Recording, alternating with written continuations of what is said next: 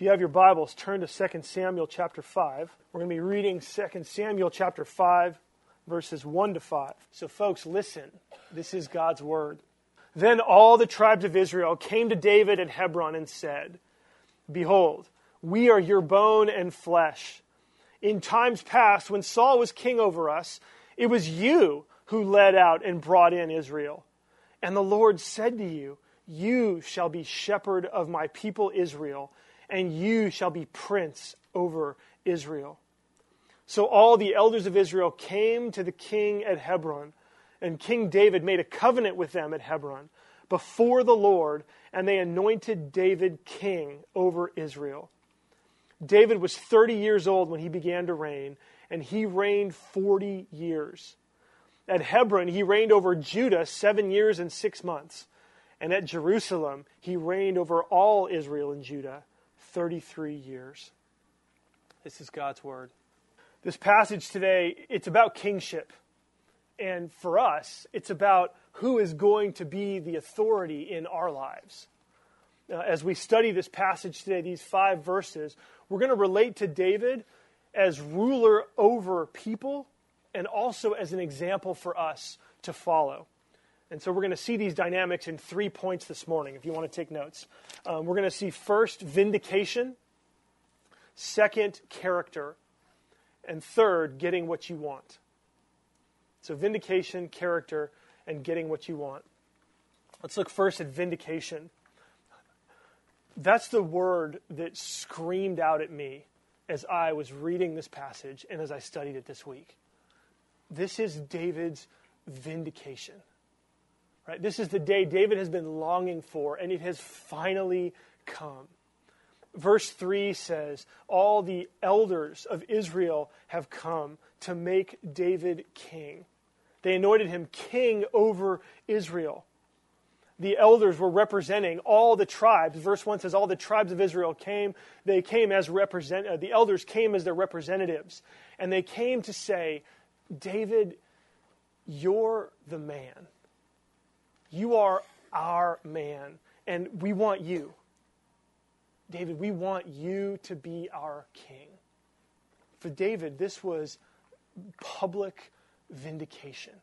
Okay, this was David being publicly vindicated, affirmed, and established as king over the entire nation of Israel. It would be today as if Democrats would hold a press conference and Nancy Pelosi got up and said, George Bush, you know what? You were right about the war in Iraq. We wish you would come back and rule over us. Or, on the other side, it would be like Republicans going to the press and saying, President Obama, we were wrong about the health care bill. Right? That's what was going on here. The members, the elders, all the tribes of Israel were coming to David. I mean, you can picture them, right? If you kind of slow down and you picture the scene, they're coming to David. Maybe David's wondering, like, what's going to happen now? Hey, David, the elders of all the other 11 tribes of Israel are coming. David's thinking, oh no. One of my guys just killed the commander in their army. And then the head of their king was just given to me. And I've tried to show that I didn't have anything to do with it. I've tried to dismiss, but now they're coming. Right? I mean, this is what David is probably thinking. And then they walk in and they say, David, we want you to be our king. And you can just imagine David's face. He kind of just, the huge sigh, just says, oh my goodness. Like, I can't believe it. It's finally happening. I don't know if you remember that movie, The Pursuit of Happiness with Will Smith. I don't know, 5, 6, 7, 8 years ago, quite a while ago. The whole movie is this gut-wrenching, emotional, depressing, walking through this guy's life who is in poverty, trying to make his way. He's got a son. I mean, it's awful what he has to go through. And at the very end, I remember watching this movie thinking, man, when is this going to end? I was so frustrated. Like, come on, give me some relief here, right? And it's not until the very end, it's like the last scene of the movie where he is sitting in the executive's office of the stock company that he's been desperately trying to get into. And they finally look at him and they say, I can't remember what his name is, so I'll just call him Will Smith. They say, Mr. Smith, you're hired. And they start telling him about the job that he's going to have. And you just watch this wave of emotion coming over Will Smith and his character. He starts getting teary-eyed. He just can't believe that it's finally happening. That's what David is going through right here. I just want to ask, how about you? Is there something that you are longing for? Is there something going on in your life? Is there a relationship? Is there an incident at work? Is there something going on that you are just desperately yearning for some kind of vindication? I mean, you know how David felt before this. This is the point where David finally gets that thing that he's been wanting, that he's been longing for. And we got to realize, as we read this passage, we can't read the whole story, right? Vindication doesn't come easy. Okay, if you're longing for vindication, I got to tell you, it doesn't come easy. For David, it's so easy to look at this passage and go, wow, this is incredible. I want to be like this. But if you really want to know what it took to get to this place, you got to start way back in 1 Samuel chapter 16. That's when David first got the promise. And it has been 12 to 15 years since David was promised that he would be king. And during those 12 to 15 years, boy, it didn't just take time, but there were struggles. There was hardship. There was suffering. There was homelessness, right? There was uncertainty. I mean, and when we experience these things, it's easy for us, right, to get mad, right? We get impatient. We get frustrated. Where is God? We get mad at him. You know, it's interesting. If you long for vindication, if you long for it finally to come true for you, vindication requires proven character. I mean, think about that. It requires proven character because you got to persevere, right? To vindicate someone is to say, you're right. And you have been right? That's what it means to be vindicated. And if you complain every time something goes wrong in your life, right? If you are frustrated and everybody gets to hear about how hard it's been for you and how difficult it's been, right? You're not going to expect vindication.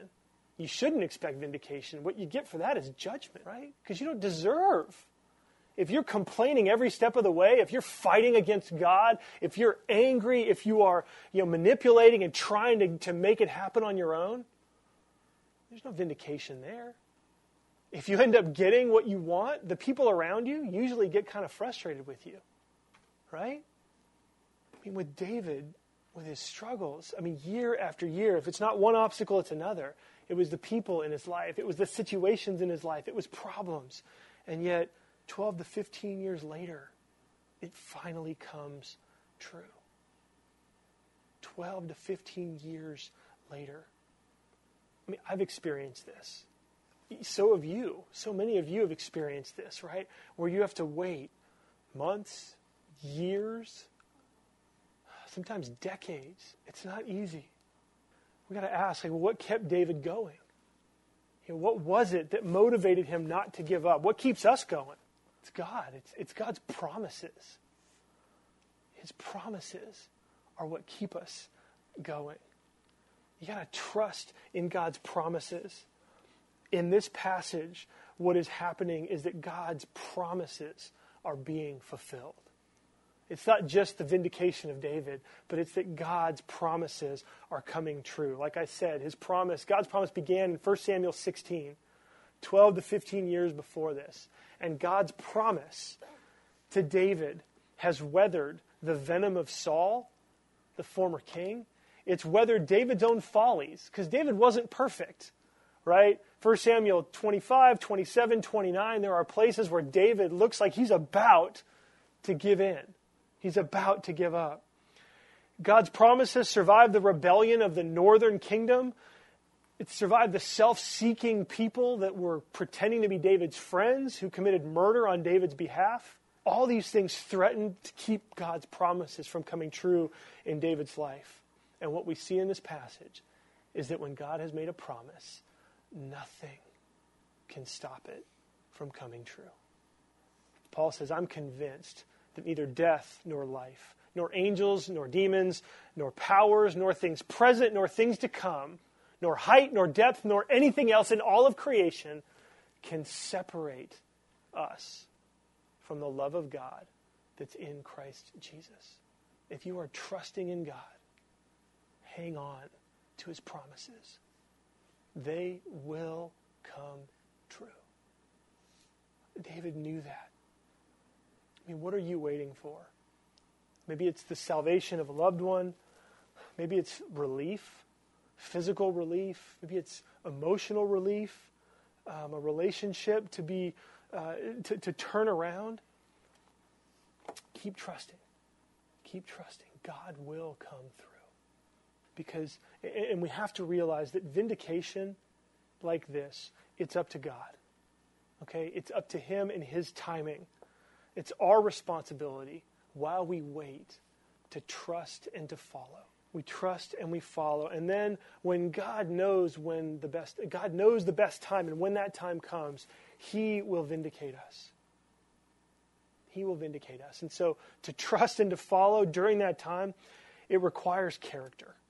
It requires character. That's our second point. So we see vindication, but we also see character. Point number 2 is character. The people of Israel come and they want to follow David, and they say why. And we can sum up the reason why they want to follow David, why they want David king over them, by character. And what they say shows us the kind of leader that people will follow. And it's not just that these are the qualities of great leaders, but these are the qualities of great friends, of great neighbors, of great coworkers. You know, if you want to be a person who makes a positive difference in the lives of others, this text tells us what it was about David that drew people to him. They say, in verse 1, the people of Israel came and they said to David, "Behold, we are your bone and flesh." We are your bone and flesh. What are they saying? They're saying, you know what? We are family. We're family. You, David, are one of us. Okay, that's what they're saying. And what the application of that, what that means, the significance of it is, they're saying, David, you treat us like we are your family. You treat us like we are your family. They have seen that David cares for the entire nation. He doesn't just care about his one tribe, that one group, his own people. He cares about everybody. He cares about everyone. So he is one of us. People will follow you. People follow leaders who care about them, right? Who treat them as though they're family, who make decisions that make them feel like you care and understand where they are. Family. David, he's one of us. Second, David has proven that he can do it. Right? He has been acting as king all along. Verse 2, in times past, when Saul was king over us, it was you who led us out and brought in Israel. That phrase, led out and brought in, that's a technical term for military leadership for the army. And what they're saying is, David, look, you've been acting like the king all along. You have been doing this. We've seen it, and we want more of it. We've seen it. You can do it.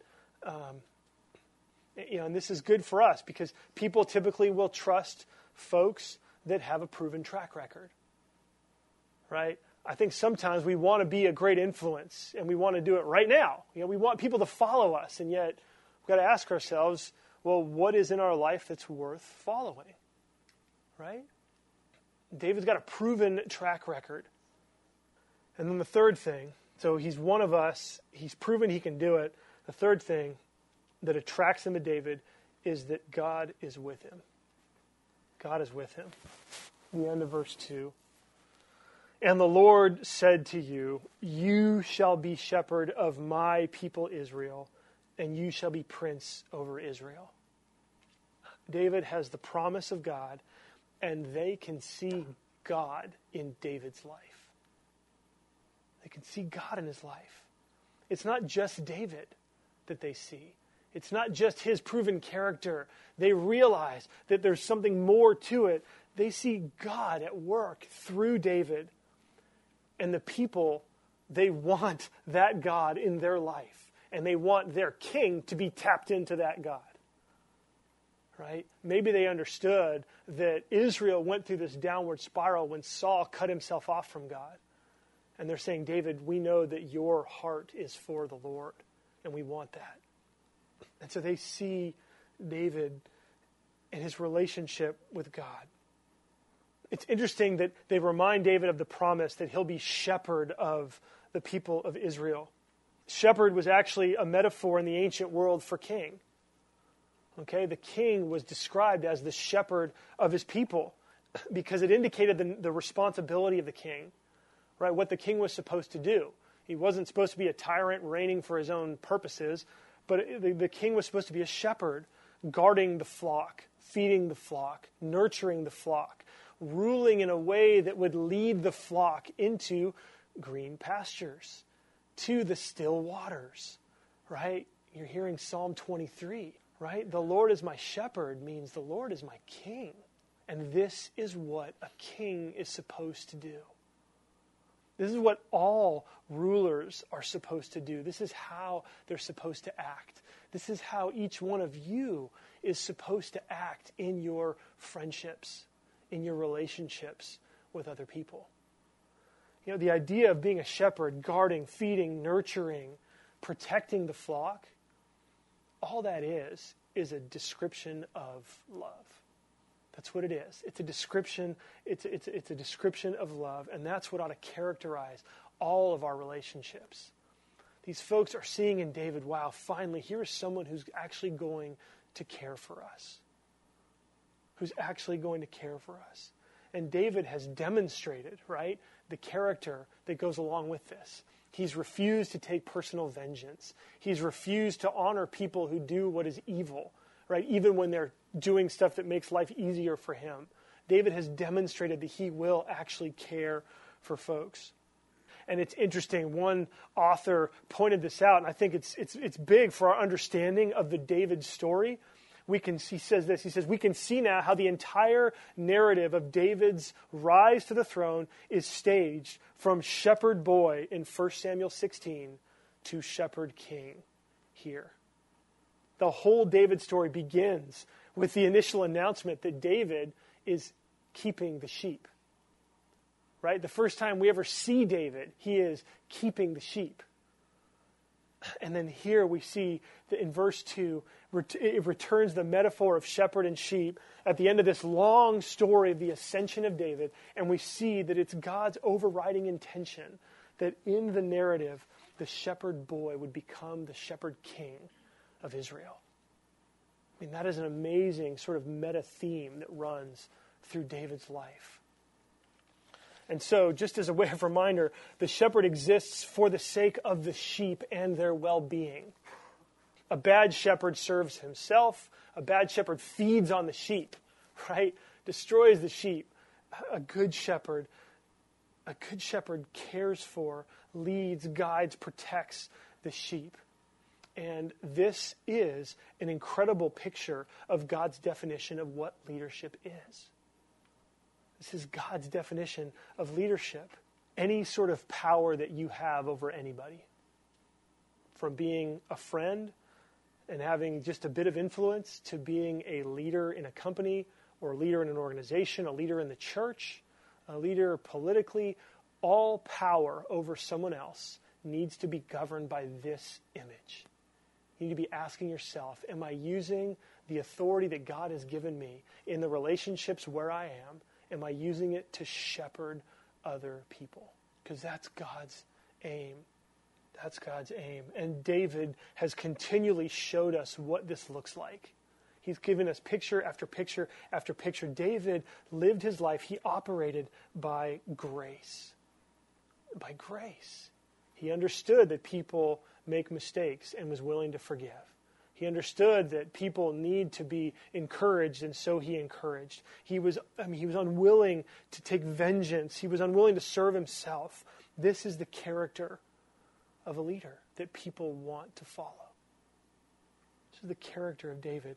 And this is why David is receiving God's blessings. He has been brought to this place because he's shown this shepherd's character. And the Bible says God is looking to and fro throughout the earth, looking for people whose hearts are for him, whose hearts long to serve him. And it says God strongly supports those people. God takes those people and he gives them authority because he wants them to be emulated. He wants their character to infiltrate leadership in the church, in the city. And so that's what God is doing. God honors those who persevere, both in good times and in bad. The thing that hit me thinking about this is that David, he didn't have to force it. He had this promise, and David didn't have to force it. He didn't grab a hold of everything and start manipulating to bring it about. He was able to serve the Lord, follow the Lord, and let God do the rest. And that's what God did. I mean, you think about it, everybody else in the narrative is serving David, right? And this is what happens when you do what God calls you to do, which is to follow him and to trust his promises. Then you let God do everything else, And so Joab was used to serve David on the battlefield. Abner comes and organizes the political transfer of Israel. God, through the women in David's life, gave him a potential dynasty in the form of sons. And then Ishbosheth is removed, right? It's amazing. Like David's sitting there, and God just keeps time after time after time saying, David, here, your kingdom is growing. David, here, I've got this taken care of. David, here. And God is giving him blessing after blessing after blessing after blessing. David doesn't have to force it. He doesn't have to force it. And that calls me to ask you, how are you responding to the delays in your life? Those areas where God's blessings are delayed, where God's promises haven't yet come true for you, how are you responding? David is inviting us to let go of having to force it. I had a pretty amazing experience. One of my neighbors came over to our house and told me that, it's just an interesting story. He told me that he went to ask for a raise with his job, and the conversation didn't go well, and it actually turned into a fight. And he left feeling really upset, frustrated, didn't really know what to do. And so he's telling me this story, and he says this. He said, so I thought to myself, what would Stephen do?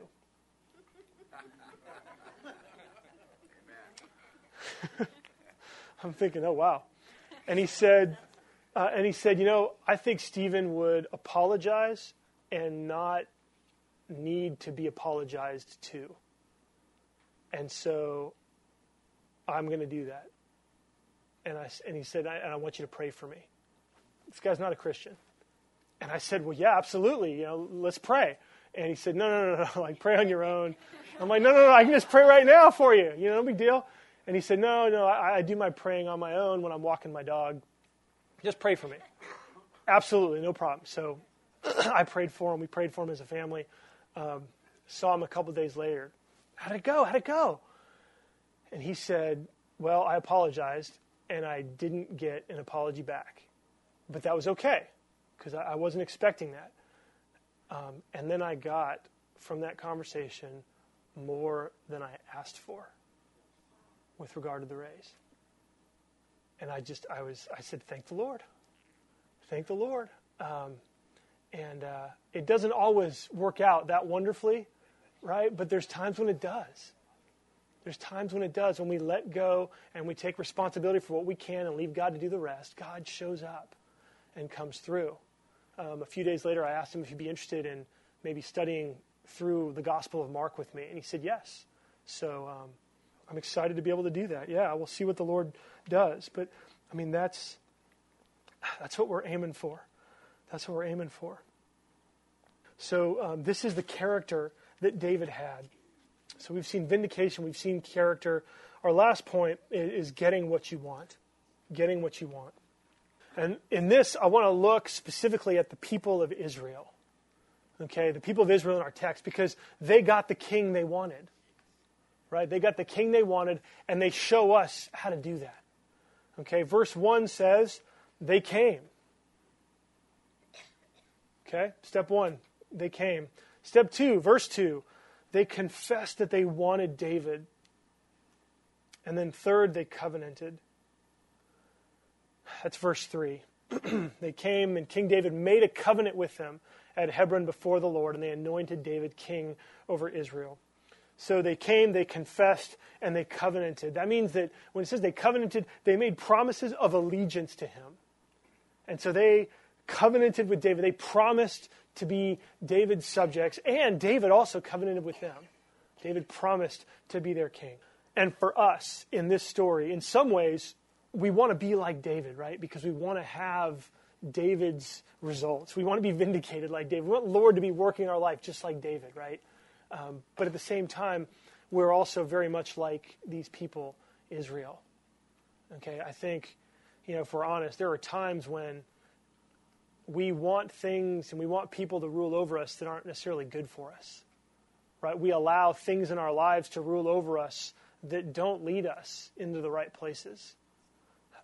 And so for us, as I think about this, David reminds me not just of what I need to be, but it reminds me of Jesus. As I read this screams out to me that King David needs to tell us about King Jesus. And if David is Jesus, then we are the people of Israel. Let me just say, if you're a Christian or not here today, that Jesus is the king that you want. Okay? Jesus is the king that you want. We think about this. What were the qualities that made them want David? Well, that he was family, right? That he was their flesh and their bones. Got to think here for a second. Jesus actually took on our flesh and bones. He was God in heaven, and he took on he became one of us. And he has treated us like we are his family. He has come to serve us so that we could be part of his family. And then, David had a proven track record. He's proven that he can do it. Jesus, talk about a track record, right? He came to earth to fix the things that were broken. He did miracles of healing, proving that he came to save us from the things that bring us down. He defeated evil wherever he encountered it, right? The evil things in relationships, the evil that exists outside of ourselves, in our hearts. Jesus came and defeated it. He set people free from evil. He gave them new lives. He set them free to live lives of wholeness, of happiness. And he entered into the greatest battle. When he went to the cross, he didn't just defeat evil in his life, but in his death, he actually took on evil in the worst battlefield. He went into death to do battle with evil, and he emerged victorious. Jesus rose from the dead. He went into evil's home turf, right? He went into evil's place of origin, death itself, and he did battle with evil in its strongest way, and he rose from the dead to overcome it, demonstrating that he can bring us freedom from death. He rose from the dead, giving us a way through death into eternal life. Into eternal life. Jesus, do you want him? Don't you want someone who has battled with the evil that you struggle with and been victorious? Christian or not, we all struggle, right? None of us are what we want to be. We all have this gap between who we are and what the kind of people that we want to be. And we need Jesus to reign over us. We need him to be our king, because the glorious joy is that when we say to Jesus, I want you to be my king, Jesus then rules and reigns, and he fills us up with himself. He gives us his love. He makes us part of his family. All the victories that he has experienced, he then grants to us. And then he fills us with his power so that we can grow. I mean, he does this for us. With Jesus, he's worth following. To come to him, we got to do the same thing the people in this passage did. We come to him. That means saying, Jesus, I'm coming to you. We confess that we want him. Jesus, you can pray this. Jesus, I want you to be my king. I want you to save me. And then we covenant with him. You can pray, Jesus, I promise that I'm going to follow you with all my heart. And I'm going to do all that I can to serve you and to act as though you are my king. If you're not a Christian here today, that's how you become a Christian.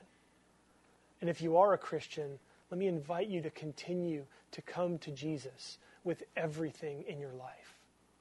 If there's anything that you're holding back, if there's any promise that you're longing for that hasn't come true yet, go to him with that. Jesus, I want you to be king over this unfulfilled promise. Instead of getting frustrated with you, I'm going to stay and wait and trust. Because you know what's best. Because you are my king. I mean, Jesus himself brings all of this together in John 10:11, where he says, I am the good shepherd. And the good shepherd lays down his life for his sheep. And that's exactly what Jesus did.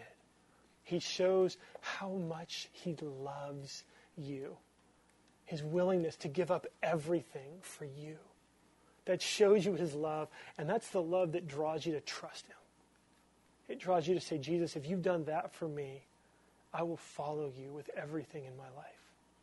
I think it's better to live with Jesus and promises that aren't fulfilled yet than to live without him. Because when you become a Christian or when you live as a Christian, there are so many blessings and promises that already have come true for you. He has given you grace. He has accepted you into his family. He has forgiven you and declared you righteous in his sight. These are blessings that cannot be taken away, that are true of you right now as you sit, if you're trusting in him. And every blessing. I was in a Starbucks a couple weeks ago, and I ordered one of their sandwiches, and they delivered in a bag, right? Those little bags. And there's a letter. Have you seen these? There's a letter now on the Starbucks bags, and the letter says, dear valued customer, we just want you to know that we've made some changes here at Starbucks, and we're using better ingredients, healthier ingredients, no preservatives, so your food won't just taste better, but it is better. And it's kind of cool. And then it says, there's a lot more that we want to do, but this is a start, and we think it's a good start. Signed, your friends at Starbucks. And then it says this. It says, P.S., more to come. And I read that, and I thought, I wonder what else they're going to do. And then I thought, you know what? Jesus is like that. For every blessing that you have experienced from him, it comes with a tag, and that tag says, more to come. I will welcome you into my family, and there's more to come. I will forgive your sins, and there's more to come.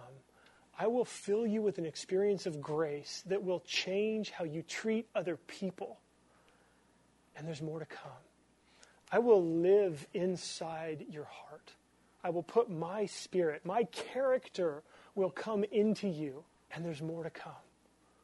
I will be the guarantee that all of God's promises will come true in your life now and forever. He will be saying to us forever and ever and ever, you haven't seen anything yet. That's the Savior that we have. That's the King that he is. The shepherd who cares for his sheep, who leaves the 99 to find that one. Maybe you feel like you're that one today. Jesus is coming to you with these words, and he's saying, I'm willing to carry you back. I'm willing to pick you up and carry you back. I just need you to climb on board. When you do this, that is how the gospel changes you. When you begin to follow Jesus in this way and he fills your life with his promises and his blessings, that is how you grow.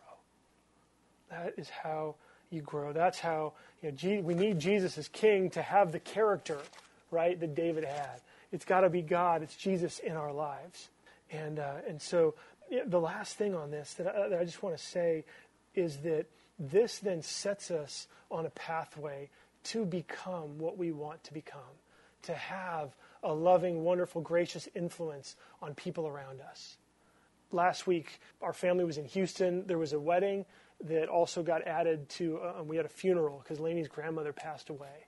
And so we had a wedding and a funeral. And it's interesting, Lainey's grandmother, we called her Mimi.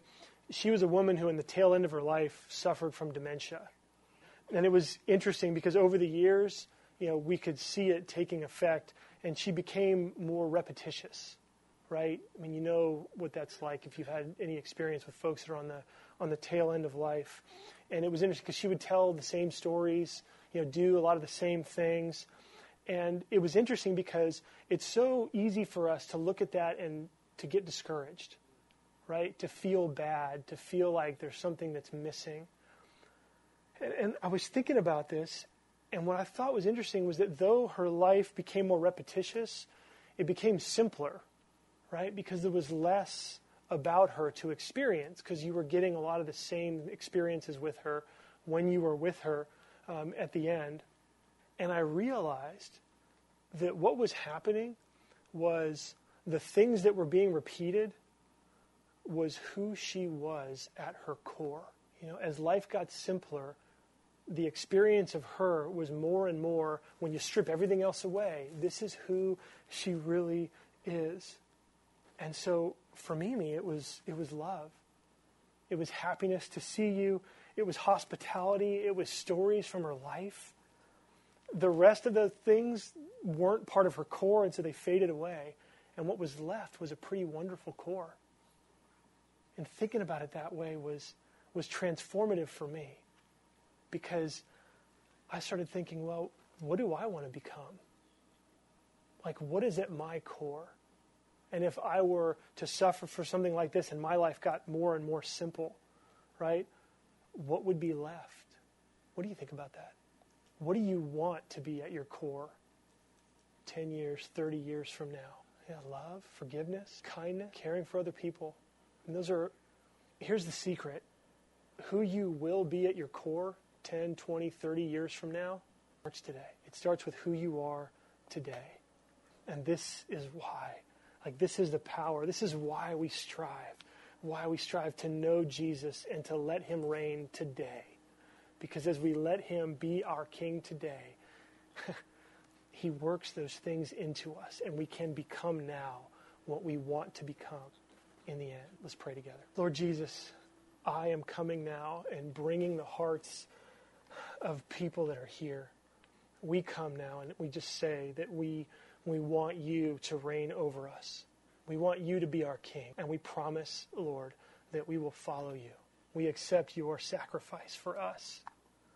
We thank you for dying for our sins and then rising to show that you have overcome all the things that we struggle with. And we look to you to rule and reign. Please, Lord, help us by the power of your Spirit dwelling in us. Help us to become now the people that we want to be at our core, and touch folks, Jesus, that are here who aren't yet Christians. Touch them and help them to commit to you. We love you and we thank you that to bow our knee to you, boy, is the most wonderful. And when we think about it, it's the easiest thing, because you can do so incredibly better ruling our lives than we can do on our own. And so we trust you and we're following. Amen.